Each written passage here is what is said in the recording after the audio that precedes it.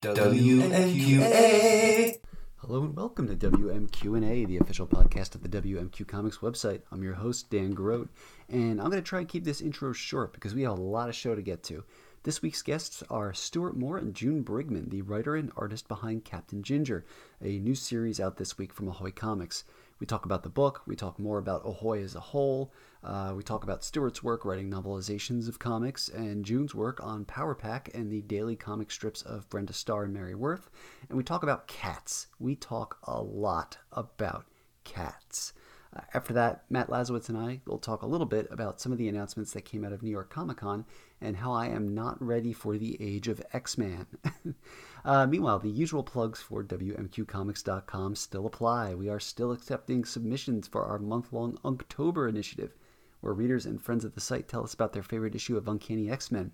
We're still going to be recording a live episode of WMQ&A as part of Halloween Comic Fest at the Hamilton Mall on October 27th.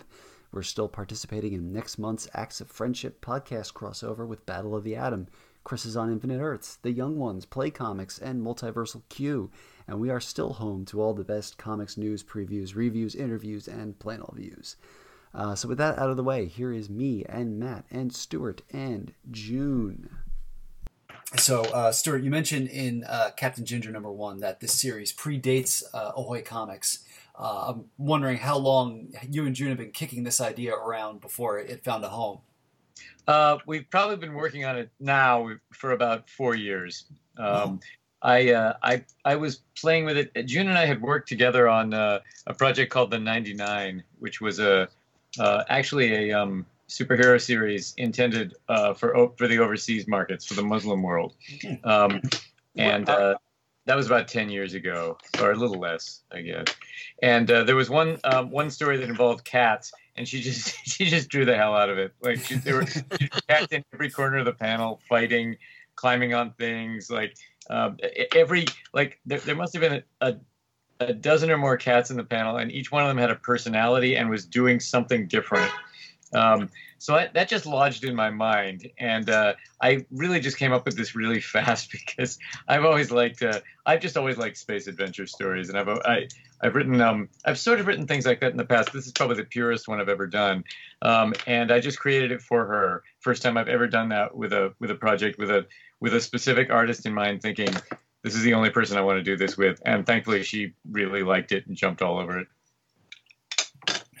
That's fantastic. Now, had you been kind of shopping it around at all before, Ahoy kind of came on the scene, or was it kind of a matter of things kind of all came together at the right time? I did show it to a few other people. I remember I was, but there was always something that didn't quite work. I actually think Amazon was interested, but they were sort of ramping down their comics line at the time. So the timing just wasn't right anywhere else. Once Ahoy came along and Tom Peyer asked me to sort of consult for that, I showed them the what we had done on this, and they thought it was a perfect match.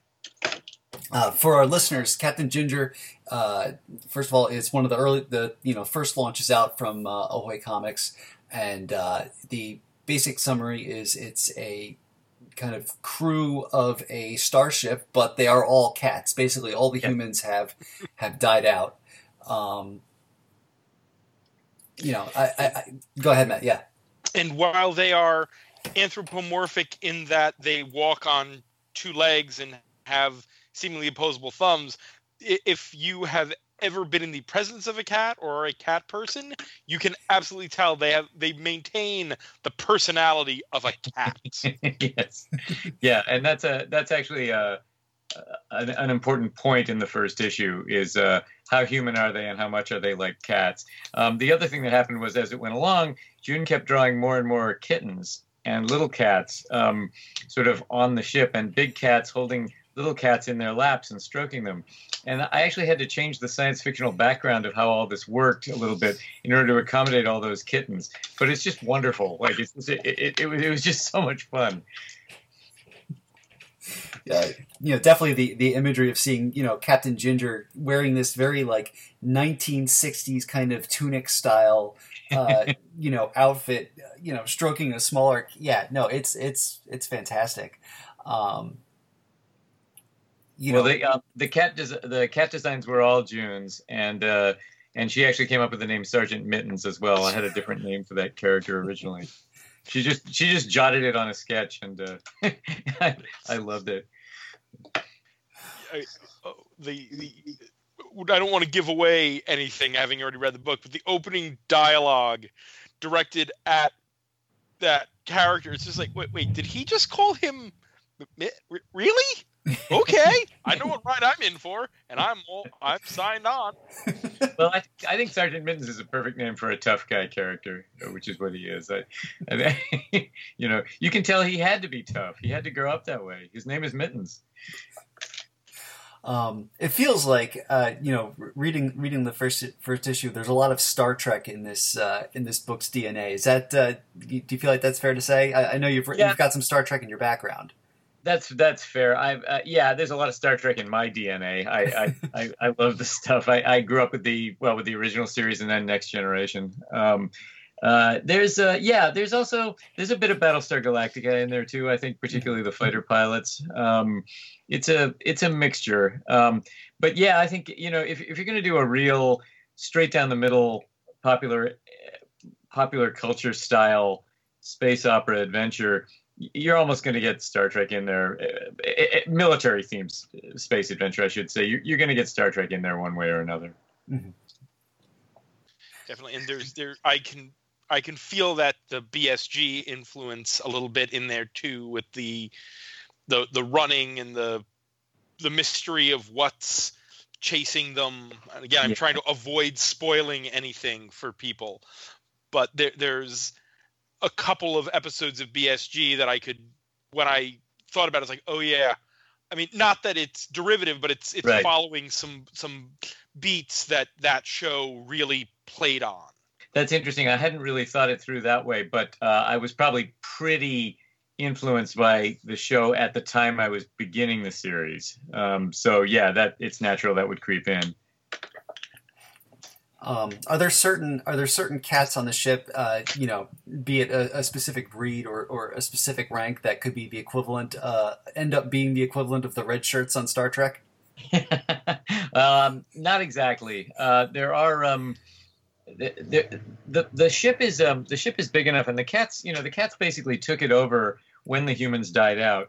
And there is some hint throughout the story that things didn't go well for a couple of generations. They really didn't know how to run this ship, and they really didn't know how to work together either, because cats aren't great at that. They tend to be loner animals. They tend to be very competitive with each other. So it took a while for them to realize that they had to kind of pull together in order to survive and actually learn how to use the ship's maker, which replicates all their food, that sort of thing. And even keep the engines running, that sort of thing. So there's a sort of a dark little interregnum there. In terms of the actual breeds, Captain Ginger is the only ginger cat on ship, and we don't know who his father was. His father is not in the picture, mm-hmm. and that's something that might be a long-term plot thread. I'm plotting out the second series now, and that may or may not figure into that.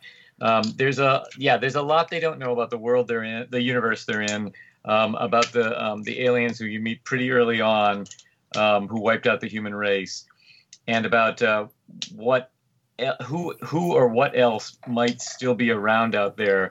That's the legacy of Earth. As far as they know, they're alone, but that may not be the case. You said second series. What is as of right now sort of the planned arc of all this? Is this kind of starting out as a limited miniseries?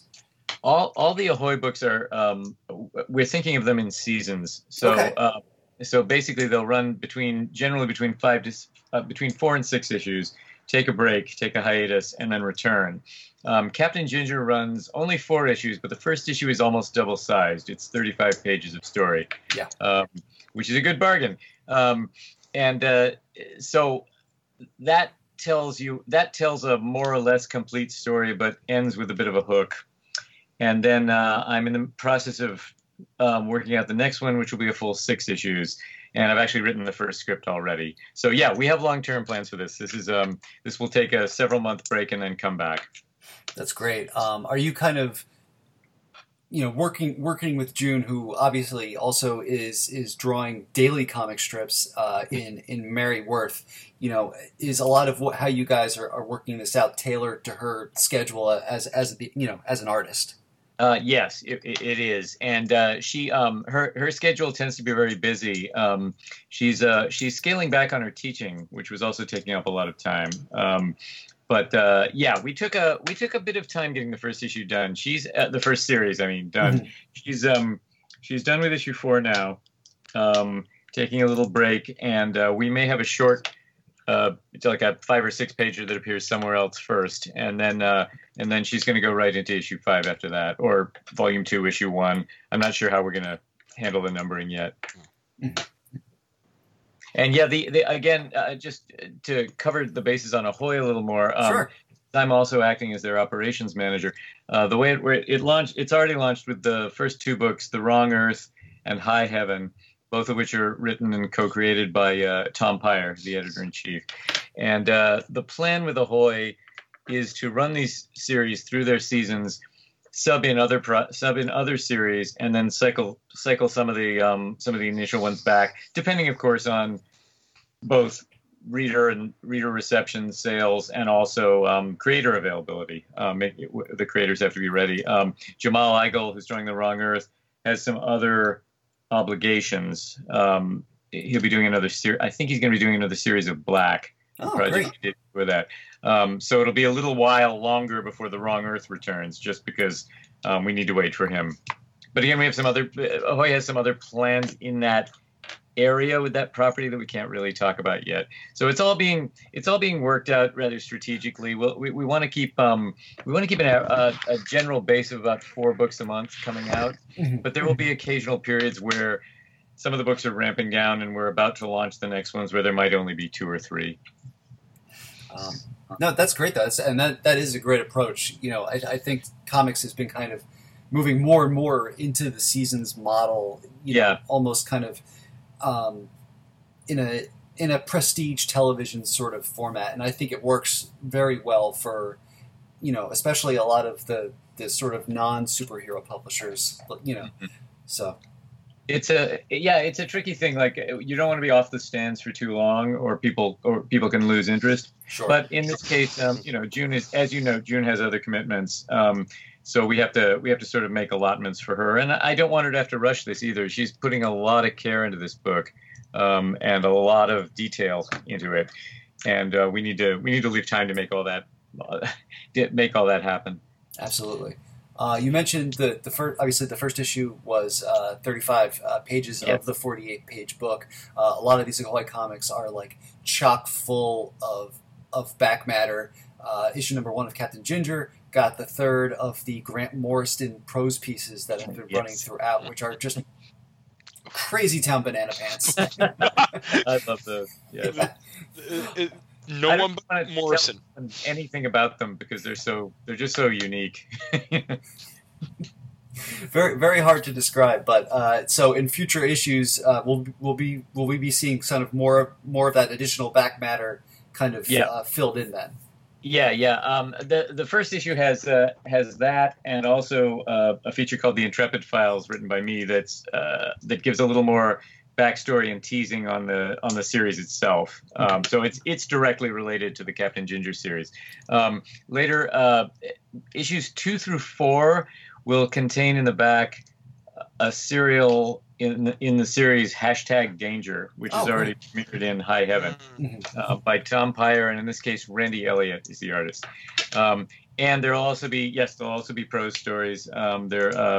Most of the stories we've gotten in, we've acquired since we started doing this, are a little shorter than the ones Grant wrote. So there may only be, like, I think issue 2 has 2 stories, and issue 3 might have 3, but they're only a single page each. So yeah, it varies. But it's an interesting mix, and we're trying to pick stories that are not necessarily all about animals, but that are sort of thematically linked, or have or related in some feel right within a given book. So yeah, that's been fun. And the other fun of that is just commissioning header art for them, because we can get little pieces of spot art from artists we don't have room for to work with on an ongoing basis, or who are busy doing other things. So that's been a lot of fun. It's fantastic. Now, you mentioned you are also working as operations manager for Ahoy. What does that entail exactly? It's mostly the sort of and this is all on a freelance basis. It's basically the marketing end of things, dealing with Diamond on distribution matters, doing strategic planning, making sure keeping the schedules, that sort of thing. It's a lot. It's very exciting. It's a lot of stuff I haven't really done before, but but I'm good. I'm good with. I've always been good with schedules, and I'm fairly organized. So they kind of looked at me. We had a guy doing it who took a job at Marvel. Damn him! So I had a very good job, and he's a friend. But someone had to step into this, and they all kind of looked at me, and I was like, "Well, I'm in the middle of writing an X-Men novel right now, but yeah, I guess I can do that." So I did, and yeah, it's gone pretty well so far. Okay. I'm a little tired after 2 conventions in a row, I will admit that. So you were at New York this past weekend, then? New York and then Baltimore before that. Yeah, we had panels both. Went very nicely. How was New York specifically? Were you there beyond the panels? Did you have a table at all or anything? No, we weren't tabling. I'm local. I live in Brooklyn, so so basically I had I adopted a plan that I've used in other years, which was to try and schedule everything I had to do after 2 p.m. so that way I didn't have to come in early, and it worked out really well. Like I talked to a lot of people. I had a sort of a home base with a friend at Artist Alley, and just walked around, met up with almost everyone I needed to, and it was really it's a crazy con. The main hall gets as crowded as anywhere I've ever seen. Oh sure, yeah.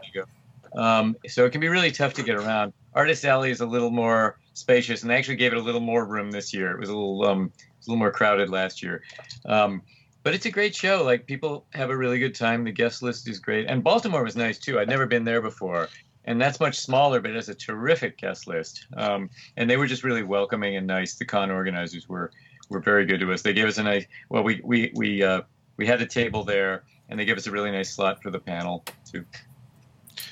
So I'm just curious, without saying too much, you said you're working on an X-Men novel. So is that another? Because I know you did a Thanos one not too long ago. Yeah, is that part of the same line? Yes and no. The novels are now being published by Titan, but and the one I've written, this is on Amazon, so I don't think it's a secret. It's the Dark Phoenix saga, adapted from the comics, but scheduled to coincide with the movie, so I don't have an exact publication date now. It was supposed to come out in January, but I think they're going to delay it because the movie was just bumped to June, I think. Yeah. So yeah, that was it. That was interesting. That was a whole challenge. That was a whole different kind of challenge. And it made for a busy spring with everything going on with Captain Ginger and Ahoy. But I think it came out pretty well. Pretty happy with it. When you're adapting, a comic story for a novelization, what generally kind of goes into that?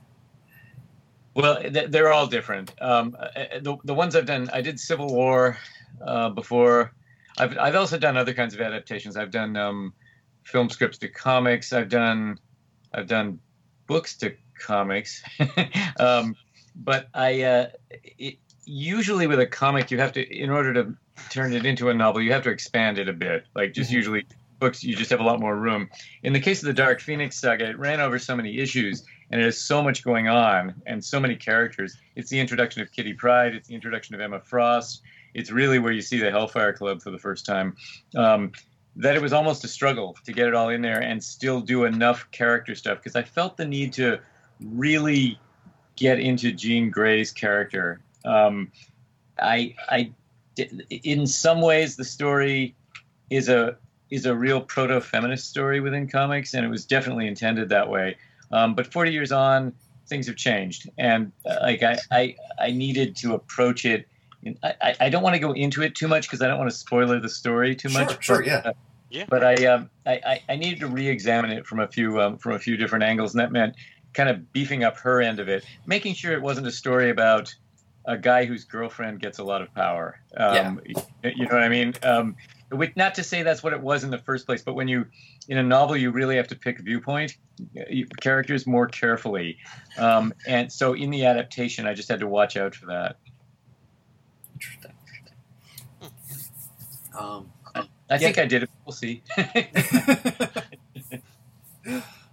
Getting back to Captain Ginger Yes. a little bit.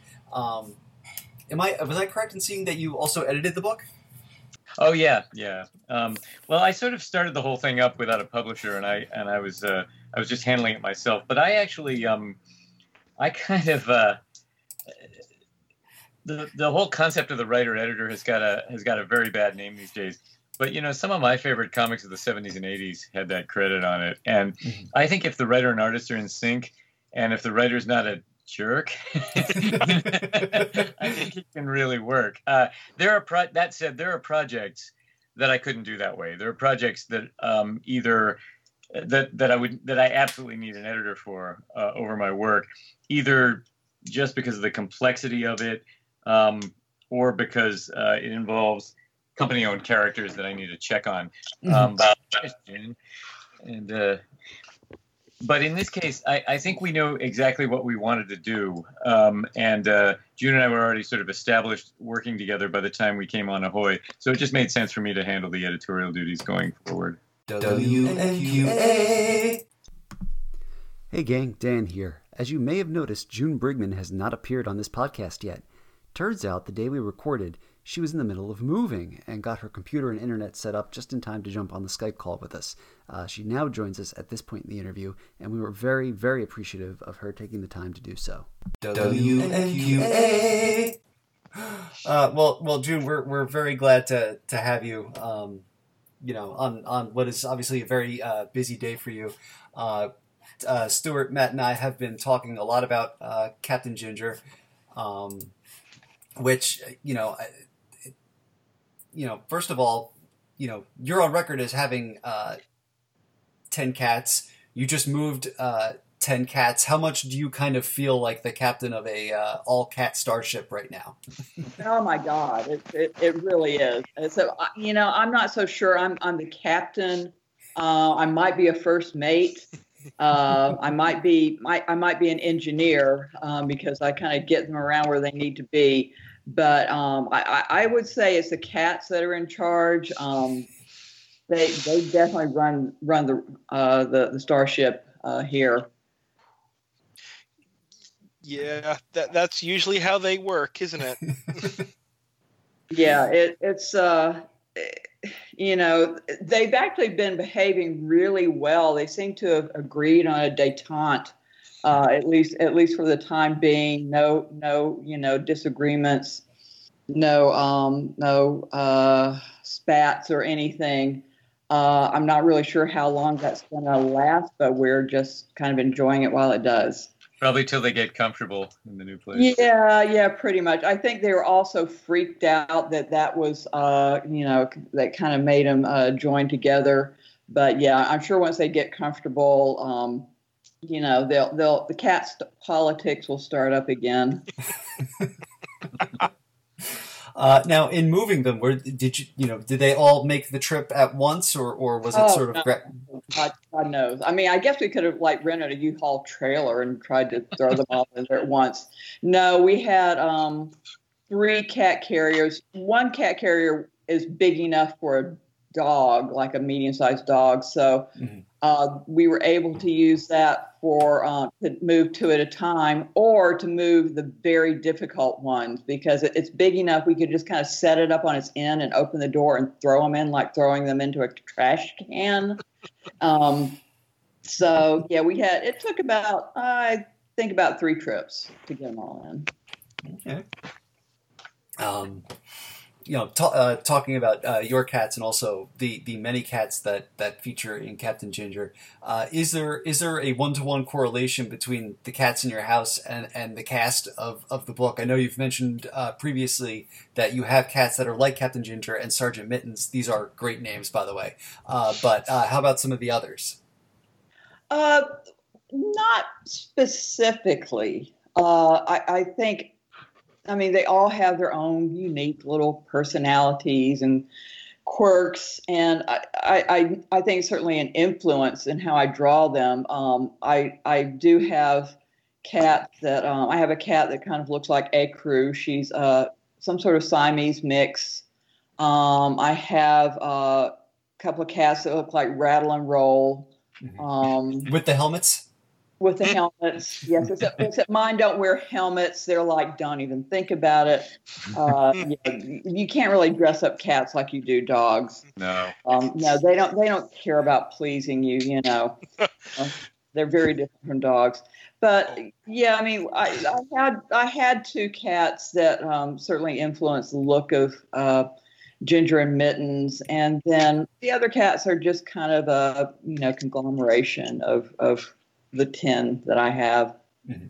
There is one. There was a character we added in issue 2 that I named after a cat you just adopted, and I think you drew him as that cat, Buddy Cat. Right. Oh, sorry, Buddy. Yeah, there was a cat that we had, a neighborhood stray we had just taken in that had definitely seen better days. He's almost blind. And he's missing, I think he has about 3 teeth left in his head. And he also, must have been part of a spay-neuter catch and release program because one of his ears is clipped off. And that's how they signify that a cat has been spayed when they release them. And he's just a really goofy looking cat. So yeah, he definitely was my model for our head of litter duty. Litter box duty. Yeah. Which is not the most prestigious job on the ship. No. But everyone has to do their time. Yes. Certainly. Getting back to Rattle and Roll for a second, I'm kind of the odd man out in this group in that I am not a cat owner. I have 2 dogs, and I had seen Rattle and Roll's helmets, and Matt and I kind of work off of a Google Doc script when we're kind of going into these interviews, and I had put down, are those real things? And he said yes, and in fact his cat had one. Or they remind me of this helmet that our groomer, because Bess is the sweetest, most lovable cat unless you get anywhere near clipping her nails, and then she freaks out like crazy. So our groomer had this helmet that she would put on that cut off her peripheral vision and narrowed her field of vision down to a point. And it apparently just calmed her down, and she would just she could just get in there from the side and clip the nails. And that's what those helmets really reminded me of. Oh, I didn't know that. Did you base them on anything like that, June? I had no idea such a thing existed. Yeah, it sounds really cool. It sounds like something that would definitely work, but you have to get them on the cat. Yeah, that was it. Usually took the groomer and the groomer's assistant and a third person there to hold Bess down to get the helmet on before she'd calm down, but it worked after a fashion. The helmets within the story are what the cats use to interface with the mentally with the hyperspace drive. So it kind of enhances their reflexes a little bit, so they can actually drive the ship at faster than light speeds. This is slightly inspired by the work of a science fiction writer who's not much in print now, but his name was Cordwainer Smith, and I loved his work as a kid. He had a story called The Game of Rat and Dragon, where starship pilots would telepathically link with cats, and because the cats could navigate the wilds of hyperspace better, and hyperspace was filled with very dangerous creatures called dragons that could drive humans mad, but the cats just saw them as rats, and the cats would just chase them. So that's kind of where that idea came from. It's handled very differently in our story, but I like the idea that cats have very fast reflexes and tend to move very quickly. And the idea here was just that this is a telepathic aid that lets them actually think and move faster than light when they have to. Cool. That's awesome. And now I've got a book I need to track down because that's. Obviously, June, one of your great contributions to comics has been Power Pack, which is another series that kind of on its face you look at and go, oh, a bunch of kids with superpowers, how fun. But, looking at it can get pretty dark at times. I'm thinking specifically back to, like, the Mutant Massacre and when Annalee tried to adopt the Power Kids because, her own children had been killed. And now with Captain Ginger, here we have a spaceship full of cats. Again, how fun! But they're basically alone in space. They're only a few generations removed from the xenocide of their, former masters, struggling to overcome their baser instincts as cats. When you're drawing these kinds of stories, like how much kind of conscious thought do you give to that mix of like darkness and light? It's pretty easy to be conscious of it because of Stuart's writing. I mean, I've gotten to know these characters pretty well, and yeah, there are a lot of fun, and there's certainly cat humor in it, but I think we're always kind of aware of this background of how these cats came to be, and that they are alone, and they're searching for more of their kind, and they're just trying to survive and figure things out. And it does, affect the artwork. I mean, obviously they're anthropomorphic, but I always try to keep in mind that they're cats, and they're maybe a little more cat-like than other anthropomorphic cat characters. Their hands their paws have kind of evolved into something in between paws and hands. They walk on two legs, but their legs are still kind of a variation on cat legs. And their expressions, I mean, they can get pretty serious. They can get pretty angry. They can be pretty volatile. And also the ship's pretty worn out. It's not a pretty sparkly thing. It's pretty run down and kind of dark and grim. So I try to keep that in mind in some of the lighting I do. And also our colorist, Veronica Gandini, does such a good job. I mean, she really adds a lot to the mood of the book. So we're very lucky to have her. And my husband. I was just going to mention that. Yeah. Yeah. Oh, yeah. That's right. I have this husband who inks almost. I do, and he, he gets it as well. It's not that cartoony, and it's not really a book for little kids. It can be intense at times, and we're all together in this. Everybody does their part and adds to the mood of the book. You mentioned Roy. You guys obviously have worked together on, so many things over the years, from comics to, the strips for the Star Mary Worth. How is your kind of work setup? Do you guys kind of work in the same room, or are you kind of working on the same things at the same time, or? Well, we have our little cottage industry going where I, draw something and hand it off to him. No, we aren't in the same room. It's not like we're working back to back. That would be that would be kind of too sweet to be true. We like to have our own space. Right now that we just moved into a new house, and I have given him the entire lower floor of the house. That's his man cave. That's his studio. That's his spot. And we pretty much leave each other alone. I mean, I know he knows what he's doing. He knows I know what I'm doing. And we just let each other do our work. Secret to a healthy marriage. Yep. we did mention, you guys also are working on, these daily Mary Worth strips in addition to, now a monthly comic series. How much of your time do the strips kind of take up in the grander scheme of your work?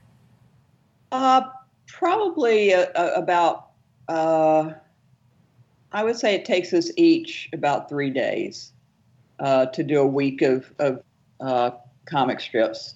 Roy also does the inking and lettering and coloring of the Sundays. So, it's about 3 days each. And then, the other half of the time is spent on Captain Ginger. And then I'm also I'm a student right now finishing off my MFA in illustration at SCAD. Oh, wow. And Wow. plus, we have 10 cats to take care of, so it's kind of a juggling act. I should also point out for our followers who are X-Men fans, I believe one of your cats is named Emma Frost. Yes, we have Emma Frost. We have Sif from Thor. Oh, wow. And we also have Kirby, who we got on the same day as Jack Kirby's birthday. So, Yeah. That's great. Oh, man. So, as I mentioned before, 75% of the people on this Skype call are cat owners. I have 2 miniature dachshunds myself personally, but generally, do you guys find that and this is for the entire group, do you guys find that there are more cat people in comics than dog people? I don't really know. Yeah. I don't know. No. I haven't done a real survey. I mean, I know there are a lot of cat people out there, and I'm hoping we can reach them even if they're not regular readers of comics. Because I think people will recognize the personalities of cats certainly in June's art and in what she's pulled together on this book. So I'm hoping we can. It's always a tricky thing to get a book noticed outside the direct market, but I'm hoping we can as we go along. I think there are a lot of people who would like it. And it's not just. Of course, it's has a lot of cat humor, and anyone who's familiar with cats, I'm sure, will recognize cats they know in our cats. But it's just really good science fiction. Mm-hmm. So I hope that even people who aren't cat owners will recognize these great stories that Stuart is writing. Oh, thank you. Yeah, I don't know if dog people outnumber cat people, but I know that I've spent a lot of time talking to other cat people at the comic shop. So, yeah, I'm not really. I know a lot of artists who have cats. I know a lot of artists who have cats and dogs. Mm-hmm. I know artists who are allergic to cats, which I usually find out when I invite them over for dinner. So, it's probably I would say it's about equal. Okay. I always remember the letter pages of John Layman and Rob Glory's Chew, where you could send in pictures of your cat with copies of Chew. I always meant to do that, but I could never get my cat to sit still long enough for the photo. Okay, so that's at least 2 comics that have had letter pages that encourage readers to send in pictures of their cats, because there was also that Patsy Walker book. Yes. I think I may be making it 3. I'm trying to remember what I put in the letter column of the first issue, but I think I'm asking people to do that. In fact, I would love it if people tried to put space helmets on their cats and send in pictures of themselves with their arms all bloody and covered with bandages. So, do not send Stuart the hospital bill, though. That's right. No. The management assumes no responsibility. Yes. I might get you a picture of Bess, but I don't think I'm going to try that. That would. No, don't injure yourself. Don't try this at home, kids. You can Photoshop it on. There you go. In the introductory column for Captain Ginger #1, Tom Pyre mentions in a brief snippet how so many of the kind of OG Vertigo editors have gone on to found their own imprints and publishing initiatives, between Ahoy, Black Crown, Burger Books, etc. In a perfect world, Stuart, are you guys, yourself, Shelley Bond, Karen Berger, etc., the comics Illuminati out to spread the influence of highbrow, mature readers' titles? Well, I think we all bring something different to the table. I'm actually, I mentioned to you I'd assumed the publishing operations job, so I'm the only one of those people who's not actually editing books except for my own. But yeah, I mean, it was a really good crew. I mean, it was a crowd of very smart people, very good editors, each with their own taste. And I think it's just an accident of timing as much as anything else. But yeah, there is a lot of there have been some articles about this. There's a lot of good creator-owned stuff out there right now. There are a lot of new lines, and obviously the market will winnow it down to some degree. We've had some very, very encouraging signs with Ahoy so far. Sales on Captain Ginger are spiking up as of issue 3, which is very unusual, and a pretty dramatic rise, actually. That would be that's pre-orders before the first issues even come out. It's pre-orders. Yes, probably. It might have been out for a week. There might have been a window where they could get some in. I'm not sure exactly how it worked. But yeah, and both Captain Ginger and the other October launch book, which is Edgar Allan Poe's Snifter of Terror, the anthology, both of those launched with higher numbers than the first 2-month books. So that indicates a certain amount of retailer confidence in the company based on the initial titles. And we're just really happy to see that. It's making my job even more hectic, but it's really encouraging. That is fantastic news. Let me ask you both. What are you guys reading when you have the time to read? It doesn't have to be specific to comics.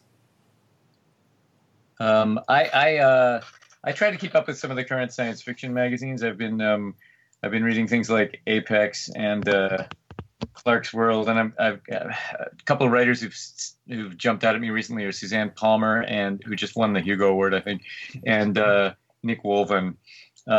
In comics, I was just catching up on some things today. I'm still an issue behind on Mr. Miracle. That's one of my favorite comics right now. So good. Sherrod's. Yeah, it's really good stuff. Yeah. I catch up on Saga, which I love. What else was I? I think I was. I just tried the. I was just sampling some things today, like Heroes in Crisis, which is kind of interesting. I don't know where it's going yet, and the IDW's very strange new Dick Tracy book, written by Mike and Lee Allred, with art by Rich Tomaso, which wasn't what I expected at all. I'm still processing it. It was pretty wild. I probably shouldn't be admitting this, but I rarely read comics. I like to look at the pictures. I mean, sometimes I'll end up reading something, my husband will stick in front of my face. Now I'll start out looking at the artwork and then get sucked into reading it. But usually it's something that is not current, a Russ Heath comic book or an older Archie Goodwin, Walt Simonson job, something like that. I'll start out looking at the pictures, and the next thing I know, I'm reading it. But I guess outside of comics, I go back and forth between fiction and nonfiction. Right now, I'm reading a book by an author named Jane Smiley, who's written a book called Horse Heaven. And it's funny because one of the blurbs in the book describes it as being satirical. And I'm reading the book and I'm like, no, it's not. It's not satirical at all. This woman is writing about I also love horses and ride. And I'm like, she's writing about my friends. I thought it was really funny that it was described as satirical. And then before that, I was reading Rick Bragg, who was kind of a Southern writer. He's from Alabama. Writes, a lot of coming of age stories about growing up very poor in the South. I like his writing a lot. And I also, sometimes I'll go back and revisit Larry McMurtry. I've always enjoyed his books. Let's see, recently, I guess because of his passing, I was reading some Harlan Ellison that I hadn't read since Yeah, I I got a little of that too. had read his stuff since I was in high school, and some of it held up better than others. But I still enjoyed that a lot. So yeah. Sorry, I probably should read more comics. I'll be reading Ahoy Comics, but yeah, mostly I just enjoy looking at the artwork. I forgot. I'm also reading a book called a fascinating book called Space Odyssey about the filming of 2001, which has a lot of interesting information. It's actually the first book of that sort I've seen that deals explicitly with Arthur C. Clarke's life as a closeted gay man, actually, and also, but there's a lot in there about Stanley Kubrick, who comes off as just this incredibly brilliant man, and simultaneously very friendly and very difficult, very very sort of demanding and hard to work with in a lot of ways. So that's fun. All right. Well, as we're winding down, folks, how can people follow you guys online if you in fact wish to be followed? I'm on Facebook and Twitter. The same address. It's Stuart Moore 1, StuartMoore 1. That's probably the easiest way. We have a website, comicsahoy.com, and that we're updating. We're updating it constantly with new releases and upcoming books as they're solicited through Diamond, and it also features various Q&As and articles with our creative teams and other people we know and other things of interest. So that's worth a look, I think. And sorry, I don't tweet. I think that's just another opportunity for me to say something I'll regret. I'm on Facebook. I keep meaning to start doing Instagram because I know I should, but I've just been really busy and haven't gotten around to it. But I really am. I'm going to start doing. I will be on Instagram any day now. Okay, well, guys, thank you so much, and best of luck with Captain Ginger #1. And June, again, thank you for speaking with us on at the tail end of your moving day. Hopefully after this you can relax for a little bit. It was a really nice break, guys. Thank you so much. All right, you guys. Thanks. WMQA.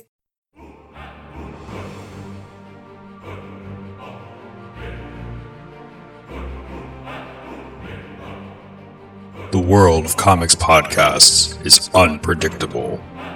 Yeah, like is the episode going up at 9 a.m. Eastern or Pacific? When you least expect it.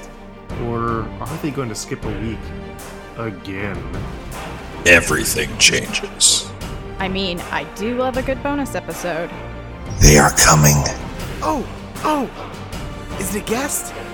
Acts of Friendship. The comics podcast crossover. Oh, I see what they did there. Coming November 2018.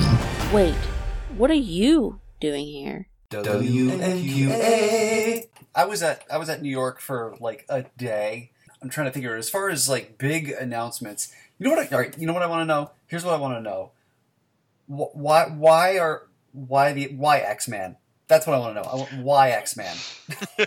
I think we can definitely talk about why X-Man. I think I want to talk about Young Justice because that book, I mean, that one is speaking to the core of me. Mm-hmm. And even it's like, okay, it's Bendis. Bendis loves writing teen books. I'm okay with that. Mm-hmm. But it's Tim Drake, Connor Kent, and Bart Allen again. And that's just, the Wonder Twins from Mark Russell, that seems interesting. Where is that going to go? Like, that's going to go somewhere weird. Like, like, how are you going to take these two teenagers that can turn into animals and water structures and make their story a depressing commentary on the human condition with a monkey? He will find a way. He will find a way. Yeah, he will. What was there's the third. I'm trying to find because I can't remember what the third book was. Oh, there was. Hold on. I've got that. I think Dial H. Yeah, that's right. He's bringing back Dial H. Which that's an interesting Well, Sam Humphries and Joe Quinones on Dial H. That's a good team, and It is. You could definitely do something interesting with Dial H for Hero in 2019. You know? Oh yeah, especially if it's like an app. Yes, there's actually a vastly underrated series from the. I want to say it's the early aughts. It might be the late 90s. That was just HERO. It was Will Pfeiffer and various artists, but Dale Eaglesham did a good bit of it. And it started out, it was one of those things where it starts out as an anthology, and then you realize that all the stories are linked by not just by the hero dial, but by events, because it starts out as like, oh, random person gets the hero dial, loses it, and somebody gets it in the next issue. But then it turns out there's more of an arc to it behind the scenes that builds. It was a good book, and I think I was one of like 5 people who read it. that period of DC Comics where I was one of the 5 people who was reading all sorts of books. Chase, so many others. But Young Justice was your jam. I do recall that. Yes, I mean, I loved that book to begin with back in its Peter David days. And I mean, it's an interesting book in that it does that weird Peter David thing where it's like, oh, this is real funny. This is real funny. Oh, I didn't think it was going to go there. That got real dark real fast. And I mean, it was where, I mean, they'd already established a casual friendship between Tim Drake and Connor Kent there was a prestige format miniseries where the two of them met and fought Poison Ivy. Mm-hmm. But this was where they became close friends, where Bart Allen became close friends with them, where it brought in Cassie Sandsmark, who is in that preview art. So I'm kind of assuming that she's going to be in the book too. Now, remind me, which one is Cassie Sandsmark? Wonder Girl. She was the blonde Wonder Girl who dated Connor Kent. Okay. She was one of the original cast of Young Justice was outside. There was a 3-issue miniseries called JLA World Without Grown-Ups that was Tim, Connor, and Bart. Mm-hmm. But with the beginning of Young Justice, they brought in that incarnation of Wonder Girl, Cassie, and a character from Impulse, Arrowette, who was an archer. Okay. And then they introduced another character who was called The Secret, who appeared in a one-shot that led into the issue 1 of the series. And I mean, there were other characters that kind of came and went, but they were the 6 core members of the team throughout the entire run. And I mean, at least 4 of them are in the preview art for the book. I mean, it's interesting that, I mean, Bendis he says there's going to be a Teen Lantern, and I think he might have mentioned at least one other character. But it'd be interesting for a Teen Lantern. He did say he tried to get Static, and couldn't because of the other the coming of the Milestone reboot. But Static would have been a nice choice. I've never felt like they've been able to quite get that character to work in the DC universe, and it's except for the animated universe. He worked great when the members of the Justice League would guest star in his series, and when the grown-up Static showed up in that time travel episode of Justice League. Anything else DC wise? I'm trying to think if there's any other big DC news. I mean, there's a lot of preview art. I mean, the early preview art for the 3 Jokers, which I am curious and nervous about. Yeah. I am not 100% sure where that's going, and it's been now teased for 2 years. By the time it hits, it'll be 2.5. No, it's been 2.5-ish already. Whenever Rebirth came out, right? Right, Rebirth, and if we're assuming 2 issues a month from Rebirth books from the double ships. If Batman's on 55, mm-hmm. that's 27 months. Yeah, so a little bit more than 2 years. Yeah, and by the time the book hits, it'll be 2.5. Mm-hmm. So I'm not 100% sure where that goes at this point, especially as none of those Jokers seems to be the Joker we've seen in Tom King's Batman. I mean, granted, it seems like everyone who's written the Joker since Scott Snyder has had a slightly different take. I mean, the Joker that pops up in Harley Quinn isn't the Joker that we saw in the run up to the wedding stuff. Right. So, I mean, but that's also the Joker. I mean, Grant Morrison's the Joker reinvents himself every morning when he wakes up, allows you to kind of make the Joker whoever you want him to be. But I'm just not, I mean, I'm not sure where that is going as a story. Mm-hmm. Yeah, but I guess moving over to Marvel, I'm dying to see where all this X-Men stuff is going post the Uncanny relaunch. Like, I don't know if you've seen the covers from some of these early Uncanny issues, but we got Nate Gray looking like Jesus, and then they teased a 10-week Age of X-Men event to follow the 10-week Uncanny relaunch, and I'm just like, yeah, why Nate Gray? That is my question. You know what? I feel like I felt like almost a year ago when I launched this site and realized that there was like a contingent of X-Men Twitter that was obsessed with Maggot. and I was like, we're rereading the same comics, guys? But now I've kind of learned to stop, I've stopped worrying and learned to love Maggot. But that same... I guess here was my initial reaction, because the art of Nate Gray that we're seeing now has him very much looking like older and also like white people think Jesus looks like. And Cable, meanwhile, has died and been replaced with a loopered kid version of himself. So it almost feels like Cable Nate Gray Freaky Friday. Oh, I would read that book. But yeah, I mean, I think you hit the nail on the head there, that we're reaching this point where people are getting nostalgic for those 90s, early aughts X characters. I mean, that really excellent Domino annual gave some real pathos to Stacy X. Yeah, guys, go read that Domino annual if you haven't, by the way. I don't know if I've mentioned it on this podcast before, but it is very good. Domino in general is a really quality book, and that annual, I mean, I was knocked out by various bits, but that particular, the support group for mutants who can't pass, was a great bit of character.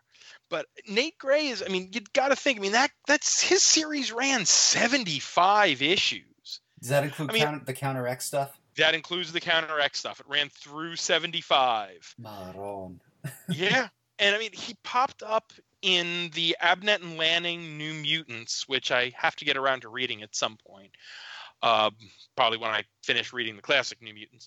But I think he always sort of had this kind of weird fan base.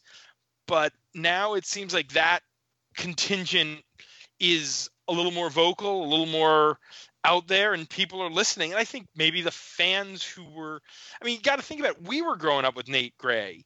So at this point, we're the writers are going to be our age. Yeah, that's true. I don't know if I grew up. I don't know if that's something I would cop to, though. Like, I grew up with Nate Gray. We were growing up as Nate Gray was becoming a character. Yeah. Is what I'm saying. Yeah, no, I get that. I don't feel like I grew up with Nate Gray in the same way I feel like I grew up with Tim Drake. Yeah, or I grew up with Jubilee, for example. Right. Yeah, I think you could get away with that. No, nobody wants to say they grew up with Nate Gray. Or at least I guess the people are. But I guess means that Uncanny is going to be just a consistently weekly book for 20 weeks. I mean, I guess if you're not doing any other X book, if this is the only Red, there's still Red, isn't there? I think there's still Red, but I would have to look. We'd have to look at the January solicits, which I think we're like a week or two out from. But I have a feeling Red wraps with 12. I think they're just going to settle the whole Cassandra Nova arc and be done with it, much like Astonishing wrapped, with the end of Rosenberg's story. Because now, the Uncanny team has a lot of Red in it. It's got Jean, it's got Storm, it's got Laura, Kurt too, doesn't it? It's got bearded Kurt, which, by the way, Kurt never shave. Yeah, that beard totally suits you. If he'd had that beard when he was the mutant pope, that he might have been able to get some more converts. If he had that beard when he was the mutant pope, he would not have a beard right now. That is true. Okay, that is true. I think we just all want to ignore the mutant pope thing. It's just one of those things that has to come up every now and then to remind us how far we fell and how much we've recovered from the mutant pope and Angel and Husk doing it in the air. Over Husk's mom, over Ma Guthrie. Yeah, I tried not to even bring up that particular bit, but it's because it's bad enough as it is. Yeah. Bad enough as it is. Those comics were bad. Very. And I think the other thing from Marvel that had jumped out at me was the stuff about the new, this weekly, was it World of Hell's Kitchen? No, that's not it. The thing that'll be filling in the Daredevil spot when Daredevil goes on its in between season break, and it just seems like we're kind of gonna be not necessarily teased, but it's interesting because I know it's something similar happened in between the nightmare that was Shadowland and the Wade series, where there was a hiatus and there was a Daredevil Reborn series. Yeah, Reborn, not Rebirth. That's a whole different company. Or Born Again. Or Born Again. But it's just like, okay, so we've seen some teaser images. So I am, as a longtime Daredevil fan, curious to know where we're going to see that particular piece go. But I need to see where Soul's run wraps up and whether or not we lose Mayor Fisk before Matt, quote unquote, dies. Mm-hmm. Do you think he is going to die, or I'm as much as anyone dies in comics? Right. That's the question. No, well, actually, no, that's not the question. The question is going to be showing up in Action Comics. I think we're going to be getting another metaphorical death for Daredevil. It's one of the few things that they've never really pulled with the character, and at this point, it would be it would feel, you kill Jean Grey, that's part of a pattern. Mm-hmm. You kill the guy who's never died, and it's like, oh, really? We're going to go here now? Mm-hmm. So I think the death of Daredevil is going to be Daredevil having to wander off into the sunset for a while or do something to finally bring down Fisk. We'll have to, I'm not sure, fake his own death or something, but I don't think we're going to see a Daredevil death story anytime soon. But prove me wrong, Charles Soule. Prove me wrong. I'm taking us deep down a rabbit hole, but where does Soule's run rank for you? Because obviously Daredevil is a character that's had a couple of great runs, and then there's been some fair to middlings. Man Without Fear. That's what it's Man. That's what the series is called. It's Man Without Fear, and it focuses on Hell's Kitchen. Huh. That's a real good question. I've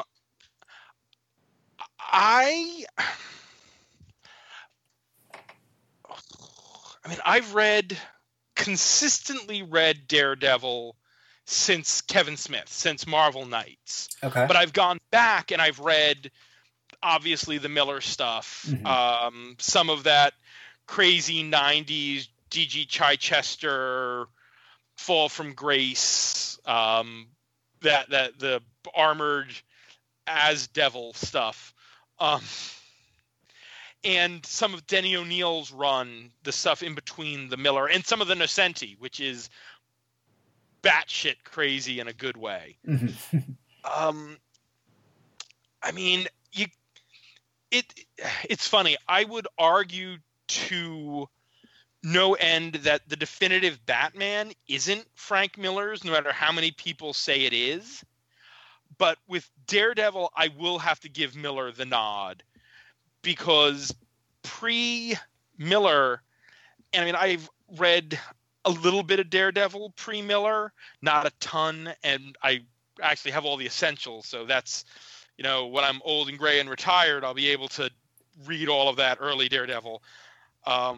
But he was sort of B-list Spider-Man. I mean, he wasn't much different than Spidey, other than making up his own twin brother, which is, still a great plot point. Actually, that's kind of where I think we might go with, now that Mike Murdock is back, I think Matt might have to do the old switcheroo with fake Mike Murdock. But nonetheless, I mean, Soule's stuff, I was a little worried when it came in, as it was such a vast departure from Mark Waid's run. But it's gotten, I mean, that when it got to the point where Matt was arguing a case about secret identities in front of the Supreme Court, that is an interesting thing to do. And I mean, Soule is a lawyer, so he really was able to get into some of those intricacies. And I mean, it puts it probably, I mean, it's behind Miller, behind Waid, Bendis's stuff, Bendis's better stuff. I loved Brubaker's run. I mean, it's top 10. I would definitely throw it up there. Okay. It's interesting. And I think he got some really good character beats. It took an arc or so to kind of get there. But it got there eventually. Although, if we want Charles Soule and superhero lawyer stuff, I'd still go with his She-Hulk run any day of the week. Absolutely, yeah, definitely. Oh, Matt rocks. He is one of my favorite Madrox dupes. Yes. How about anything from any of the other publishers? I'm kind of curious. Humanoids looks like it's jumping into the fray now. Starting next year, they're going to have like a bunch of monthly books, and they've got Mark Waid and John Cassaday overseeing things. Is a fascinating team, and I think as we've interviewed recently some of the Ahoy guys and guys and gals, and the excuse me, the expansion of these companies into doing, different work, that we're kind of getting this boom of independent publishers, no pun intended, a mid-tier that isn't, Diamond's select, publishers, your Marvels, your DCs, your Images, and that aren't, your tiny, I don't think qualify as small press entirely anymore. And I think that is something the comics industry has needed, that you're not, you don't have to sell your soul to Warner or Disney, but you also don't have to starve. I mean, you're still a freelancer, so you're still kind of starving, but you're not. I mean, they're all no, not all of them, but yeah, even at Marvel and Disney. Right. You know what I mean. That you don't have to be, hand cranking a press to make your own comic anymore, or work for Marvel or DC. That there's becoming more and more viable options. I mean, a lot of that goes back to Image and everything it did, but we're something Boom and Dynamite, and I mean, Dark Horse still plugging along. And here's the thing. Okay, so I've changed my tune on Dark Horse, I think, a lot recently, because I think you asked me a year ago, all I would talk about is how Dark Horse is losing licenses. Conan, Star Wars, Buffy just a months ago, all of that. Fine. But I'm actually reading more Dark Horse now. The Burger Books line is very strong. I picked up Stranger Things #1 the other week. I read Mystery Science Theater 3001 the other week. So The Seeds. Be reading The Seeds from Ann Nesenti and David Aja. That is a great book. So if you have not you, but Yeah. you as well, but to the all royal the people you, out man. The podcast editorial. land. Yeah. If you didn't check out Modern Fantasy from Rafer Roberts, it is when that comes out in trade, it's going to be a nice little 4-issue. It was a nice little 4-issue miniseries, all self-contained, with it's half Lord of the Rings, half Office Space. It's delightful.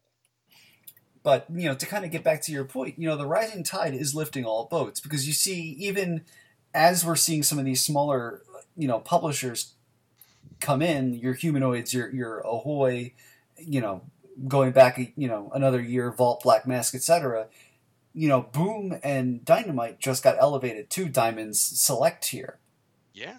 So the little guys are kind of up in their game as well. And I think that's why there is such a great, diversity in the kinds of story that we're getting, in addition to allowing for a diversity of creator. And more power to everyone involved. I mean, suck on that, Comicsgate. Yeah. I want to read, I love me some superheroes. I always have. I love me some Vertigo. But throw me a weird indie book. Throw me an all ages something or other from somewhere. I'm willing to try anything, because if you're not willing to try it, you don't know if you're going to like it. I mean, I was a dedicated superhero reader and only superhero reader until, I'd seen stuff in, God help me for saying this, Wizard magazine about this book called The Sandman. And I grew up, to get back to an earlier reference, I grew up with Wizard more than I grew up with Nate Gray. Yes. Yes. But go on.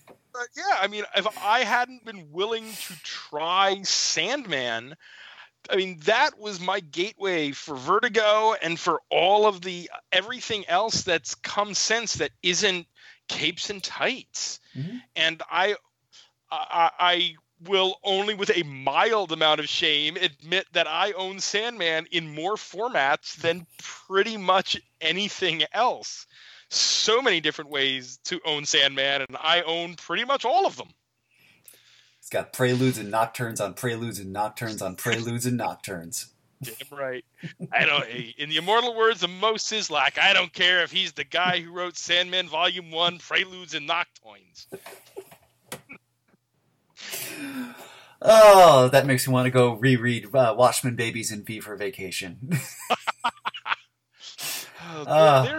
I'm surprised that we didn't see, or that I guess we're still a little ways off, but I'm curious. I've heard, and it's somewhat of a conspiracy theory, but I'm not entirely sure how much of one, that one of the reasons why Bongo folded is with the Fox Disney purchase. Simpsons comic rights go with that. And as Disney has had this habit of consolidating and then spreading out the rights to properties that they have, that we might be seeing Simpsons comics through the IDW channels that that Disney has used for some of their other stuff. Mm-hmm. I don't know if it's true, but I would be surprised if we do not see Simpsons comics again in the not too distant future. Yeah, Simpsons, or maybe some Futurama comics, or that new Matt Groening project. Was that Disenchanted? That's on Netflix. Yeah. There's opportunity there. I mean, when they announce it, in the immortal words of Professor Farnsworth, good news, everyone. Terrible news. Damn you, old man. Anything else we should touch on out of NYCC? The only other thing that really is, I'm very curious to see what happens with this Buffy, the Buffy books out of Boom. It seems like it's a new. It almost seems like Crisis on Infinite Buffys, that we're dealing with sort of a rebooted universe. But I'm curious to see where it goes. As a long time, as someone who watched the pilot of Buffy on the night it aired, I am curious to see where we go. Yeah, that'd be interesting, and I'm curious to see what Jordi Belair does as the writer on this series. I mean, I know this isn't her first time writing. What was it? Redlands, I think. Was that the book that she wrote? Yeah, I think so. That sounds right. Yeah. But good team. Dan Mora, is one of Boom's in-house guys. I think he just came from drawing Go-Go Power Rangers. But he does those Claws books every year with Grant Morrison. Yes. So he's strong. He's a strong artist. So that'll be interesting to see where they go with that. Yep. So we'll see over the course of the next year what comes of all this. All right. Comics, everybody. Comics, everybody. That's it for this week's show. As always, you can listen to WMQ&A on Apple Podcasts, SoundCloud, and at WMQcomics.com, where new episodes move Monday mornings. You can support WMQ&A and WMQcomics.com at patreon.com/WMQcomics. You can follow WMQ Comics on Twitter and Facebook, and you can follow me on Twitter at Daniel P. Grote. Finally, check out WMQcomics.com for all your comics news, previews, reviews, interviews, and plain old views, and we'll see you next time. WMQA.